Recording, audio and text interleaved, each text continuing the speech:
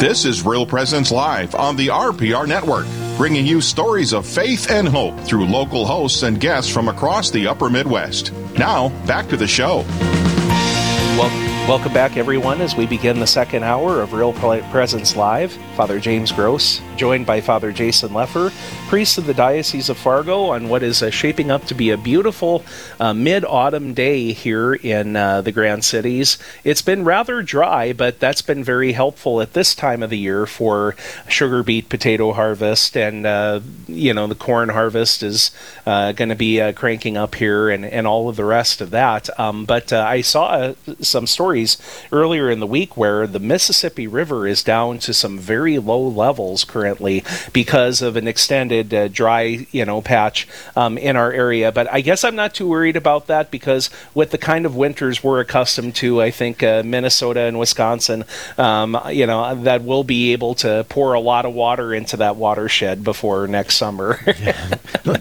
In my mind, it's going to snow December 23rd. So that'd be, but all those folks out there who love snow, they always get upset when I talk that way. So, a week ago, there was a part of a day where there were flakes in the air. Yes. It did not accumulate here, but there were other parts. I know down, and it might have been lake effect near Michigan and Indiana, where they had gotten some measurable snow. So, it's only a matter of time, brother. Winnipeg and Twin Cities, and I was talking with a gentleman from the Rockies yesterday. He said the skiing is going to begin shortly. The snow has come. So, it's happening. It's inevitable. That's right. That's right. We just have to embrace it.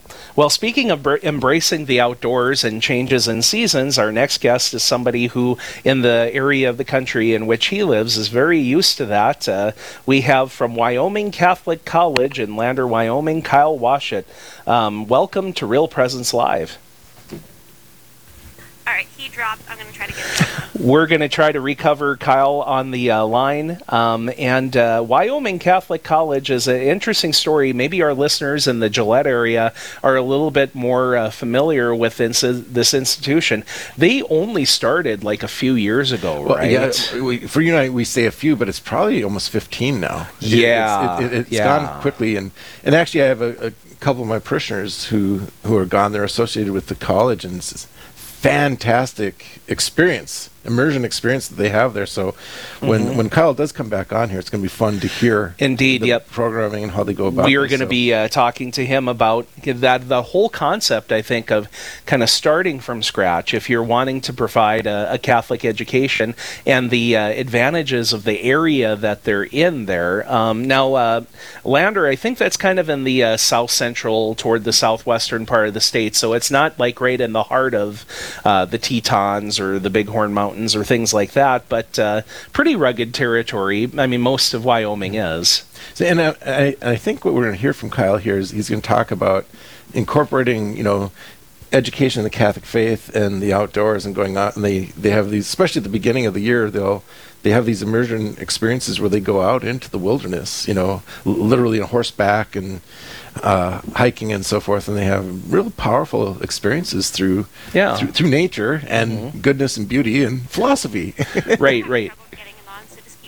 Yep. So it's just I think a lot of what happens there at Wyoming Catholic is the immersion of the whole person in that higher education experience, not just kind of a sheltered, you're in the library, you're at your computer, you're in your classroom, but savoring things that happen around you. And so here, as we wait for Kyle to come back or get reconnected with him, on that point, Father Gross, so I had this incredible conversation yesterday with this young person who they feel called to counseling, and they were going to go and get a regular degree through university, but they've heard about this new kind of Catholic expression that's going on, which is called counseling through mentoring, where it's more like you actually are you become more of a mentor than a counselor, where you actually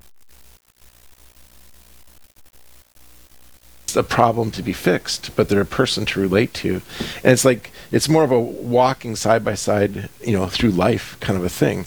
And I think with Wyoming Catholic here, it's education. It's going to be similar to that, like treating you as a whole person, not just knowledge to be transferred, to your brain, but through walking with, relational, experiencing the goodness and the beauty of the outdoors. Mm-hmm. So we're just pulling up a map, a view here of the town of Lander. I suppose it's maybe like 5,000-10,000 people, something like that. If that, it's not all that large of a not all that large of a community, but it would be, I guess, as the crow flies, just a little bit to the southeast of Grand Teton and Jackson Hole, and to the west of places like Laramie, and of course you have Cheyenne and Casper, a little closer to the eastern side of the state. So it's along Highway 287 there, Wyoming Catholic College. So it's an interesting story that they have there in terms of how they kind of started out and stuff. Looking at their website, wyomingcatholic.edu, their mission statement: Wyoming Catholic College forms students through a rigorous immersion in the primary sources of the classical liberal arts tradition, the grandeur of the mountain wilderness, and the spiritual heritage of the Catholic Church. Grounded in real experience and thoughtful reflection, our graduates love truth, think clearly, and communicate eloquently, engaging with the world as it is. So, just what kinds of thoughts come to your mind as you hear that mission statement? Well, they have these beautiful pictures on their website, and you're watching, and I'm sure this picture that was taken is probably an incoming class, a returning class, as they go out into the mountains, and they're actually celebrating Mass with the sunrise here in this gorgeous setting. With an altar, basically a rock shelf on this plateau. And the past students I know who've gone to Wyoming Catholic, they're going to be having incredibly intellectual discussions, philosophical discussion, the great books, all these traditional things that are the pillars of the Catholic faith. Yeah. Mm-hmm. Very good. So it sounds like we do have Kyle back with us. Again, welcome to Real Presence Live. Well, thank you for having me.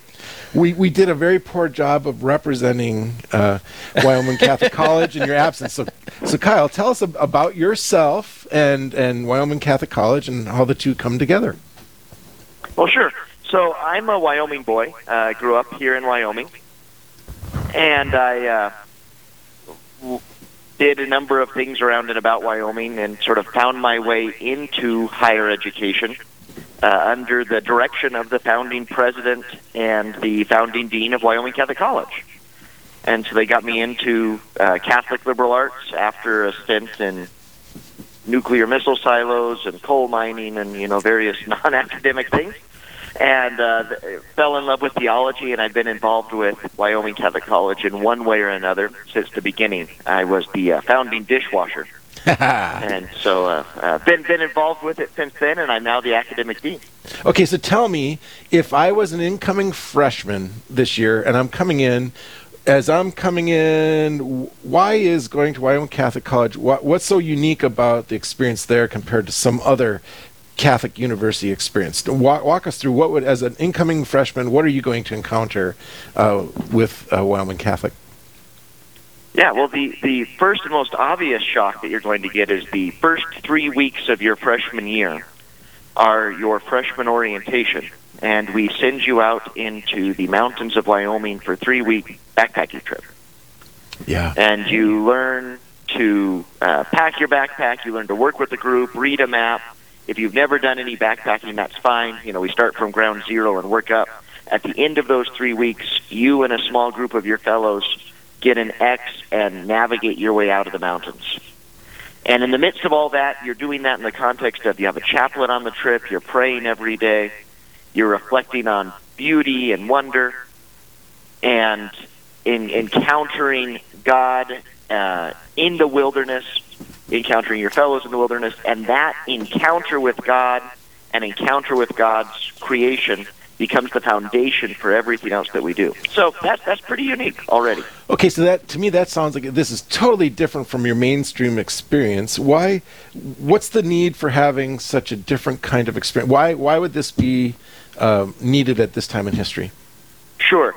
So just, if you think right now, as I'm sitting here in my office, I'm wearing artificial clothing. It's not cotton. It's probably some kind of polyester blend. I'm sitting in chair that's some kind of synthetic material, breathing air that's being cycled through air conditioning filters, windows are closed, etc.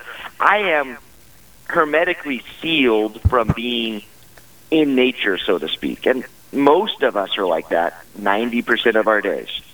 We go from our house climate controlled to our car climate controlled to our office climate controlled.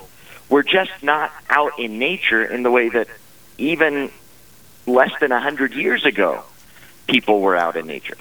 And why is that an issue? It's you end up in a completely man-made environment and you think you have absolute control over the environment you're in.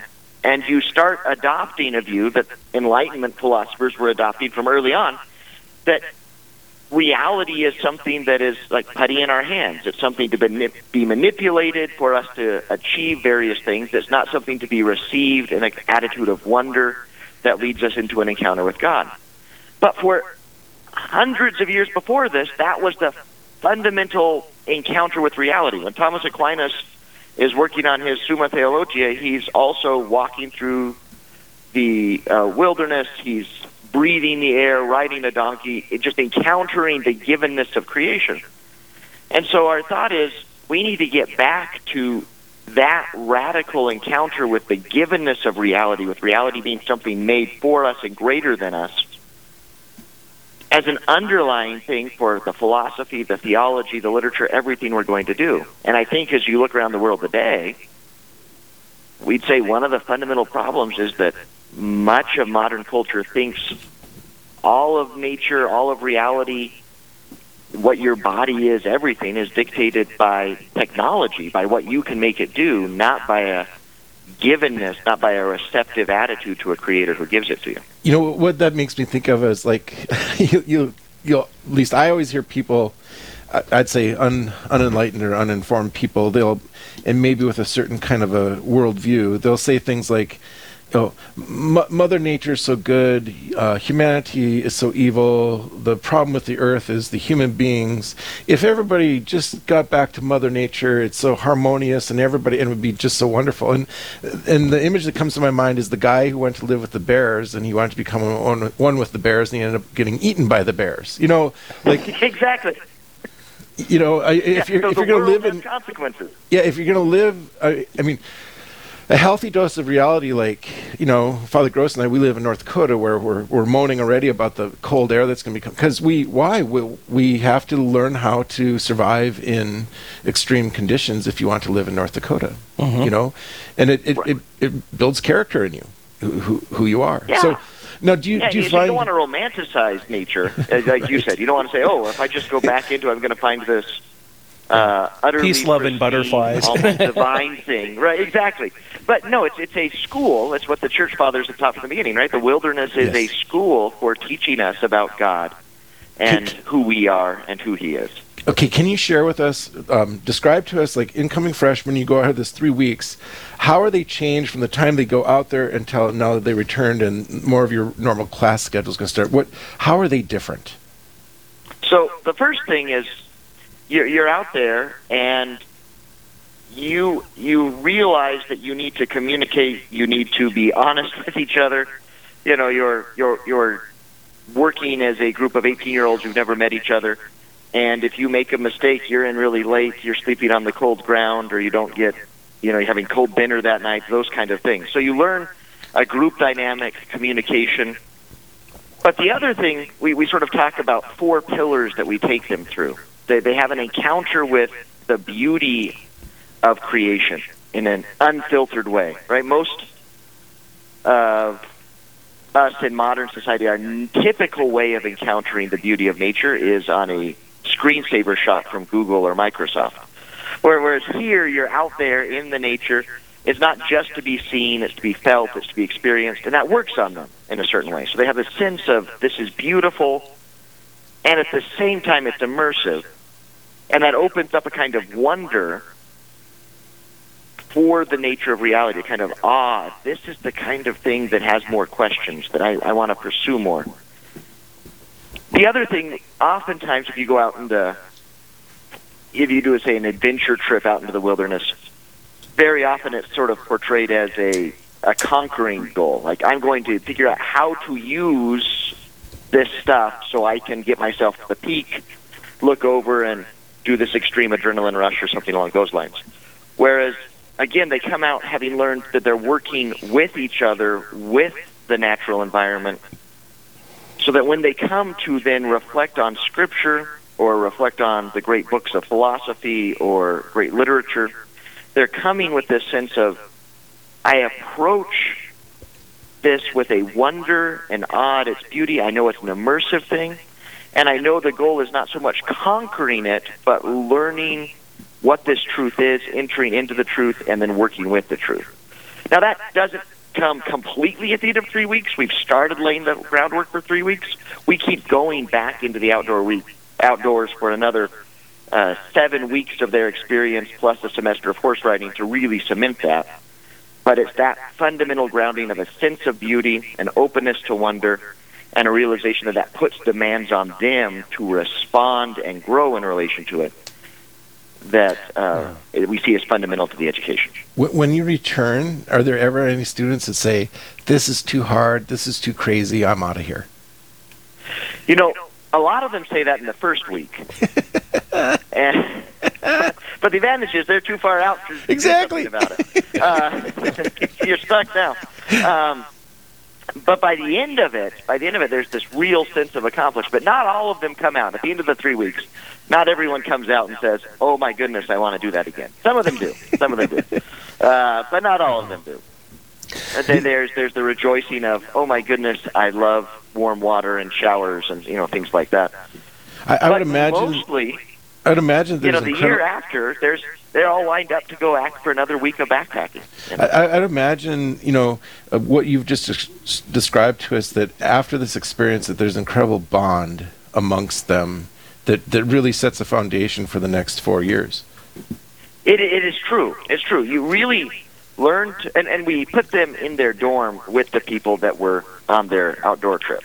And the kind of bonding that happens with your dorm mates when you are huddling together around a campfire trying to figure out how to get out of the rain or how to overcome a lightning storm, there's some intense bonding that happens. And you also can't hide. So when I was a college freshman, you want to be nice and liked and polite, and you're not really going to be necessarily really communicating. If someone's bugging you, you might just swallow it. Whereas if you're out there for 3 weeks and your tent mate is setting up the tent such that it's always getting rain inside the tent, at a certain point you're just going to snap and say something, and you're going to have to work through that. And so all of a sudden the relationship becomes real. It's not sort of a superficial politeness. We really need to be honest with each other and work together to grow in virtue. And the bonds are pretty incredible. Well, for those who are just joining us, we are visiting with Kyle Washut from Wyoming Catholic College. Now, the students there often refer to God's first book. Would you explain to our listeners what this means and why it's so important to you guys? Yeah, so in fact, I'm going to the University of Notre Dame. They're hosting a big conference on the question of creation, and they've invited us to present about what the experience of God's first book is like at Wyoming Catholic College. The first time we see the phrase God's first book used, it seems to be in some rabbinic texts where people are talking about God reveals himself in creation, and then he reveals himself through a saving action in history. And these two things go together. It comes out of the wisdom tradition, this idea of first we look at what God's done in creation, and that helps us understand or is in dialogue with what God has done in salvation history. And the church fathers pick that up, and they start talking about this need to learn to encounter God in the wilderness, in what he's done, in the way he, as St. Paul says, he's revealed himself in creation, his power and his majesty. And so that gets picked up from the church fathers. It becomes a big thing for the Middle Ages, this idea of going to see sort of God's first book that's only beat by his sequel, which was great. The Bible just blew the first book out of the water, but the first book's still pretty good. And we're going to go there, and we're going to see what God tells us about ourselves, about who He is, based on the way He's built the world.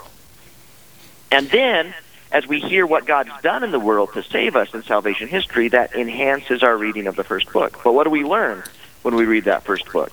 Well, we learn about God, and we learn about God's incredible love for us, that He built all of this for us, that He made a world in color, that He made a world that allows us to have the joy of diving into a cool mountain lake or see a gorgeous sunset. We learn about ourselves, we learn about virtue, and who we are, and really that sort of process of both knowing who we are in relation to the world God's made, who we are in relation to God, and how we best live that out.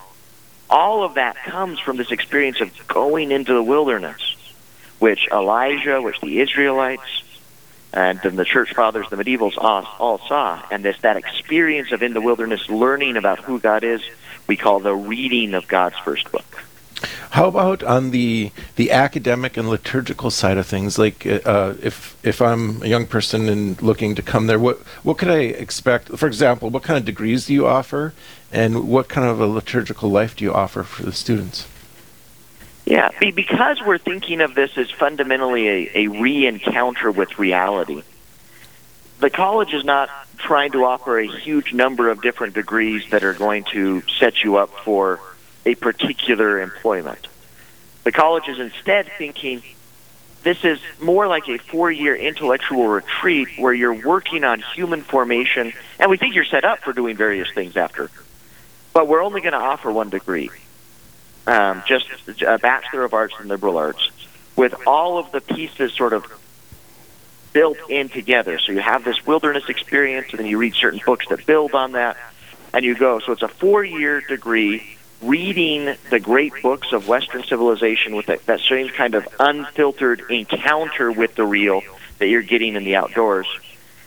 And we ask that when you're doing that, all of the students take a kind of technological fast. They give up their cell phones, they limit their internet, so that this direct encounter with the real, the not sort of virtual encounter, the direct encounter with the real, can be sustained in the community life and the education as we go on. So it's a 4-year, one-set degree, reading the great works of theology, the great works of literature, the great works of the perennial philosophy, in dialogue with your experience in the outdoors, so that in one sense the whole education is a 4-year experiential education, an immersive education. Now what happens along with that is, because we're convinced this is a Catholic education, we need to have a rich spiritual life that supports not only the outdoor experience and the academics, but also the community life. And so we try to offer our students the richness of the Catholic liturgical tradition. So we have a full-time Byzantine Rite chaplain who has daily Byzantine services, prayer with the icons, the breathing with both lungs that St. John Paul II talks about, a strong Roman Rite tradition that includes a reverent celebration of the Mass of St. John Paul II and St. Paul VI, as well as a reverent celebration of the traditional Latin Mass on the schedule dictated by the bishop in accordance with the rules of St. Francis, or Pope Francis. And we have daily rosary, we have confession, we have adoration, we're praying the Liturgy of the Hours, so that all of this experiential education happens in the context of an attitude of prayer, an attitude of fasting, an attitude that sustains a person in this transformative encounter with God through His revelation, through His creation, and through the great books of the Western tradition. Could you describe to us what, say, from the first moment you meet a new freshman until you see a graduating senior, just as an observer of what difference do you see in this human person in those 4 years? So the first thing that is most striking to me is those freshmen become our friends. But as an academic dean, as faculty members, we're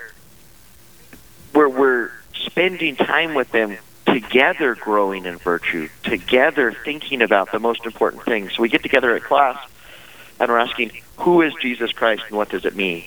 Or how do I live out a life of virtue? Or what's the world like? How do we respond to these questions? And as freshmen, they come very green. They're full of energy and enthusiasm. But by the end of the 4 years, they've gained the skills to be really careful thinkers, to clearly communicate, to be sharers in this life of virtue with us.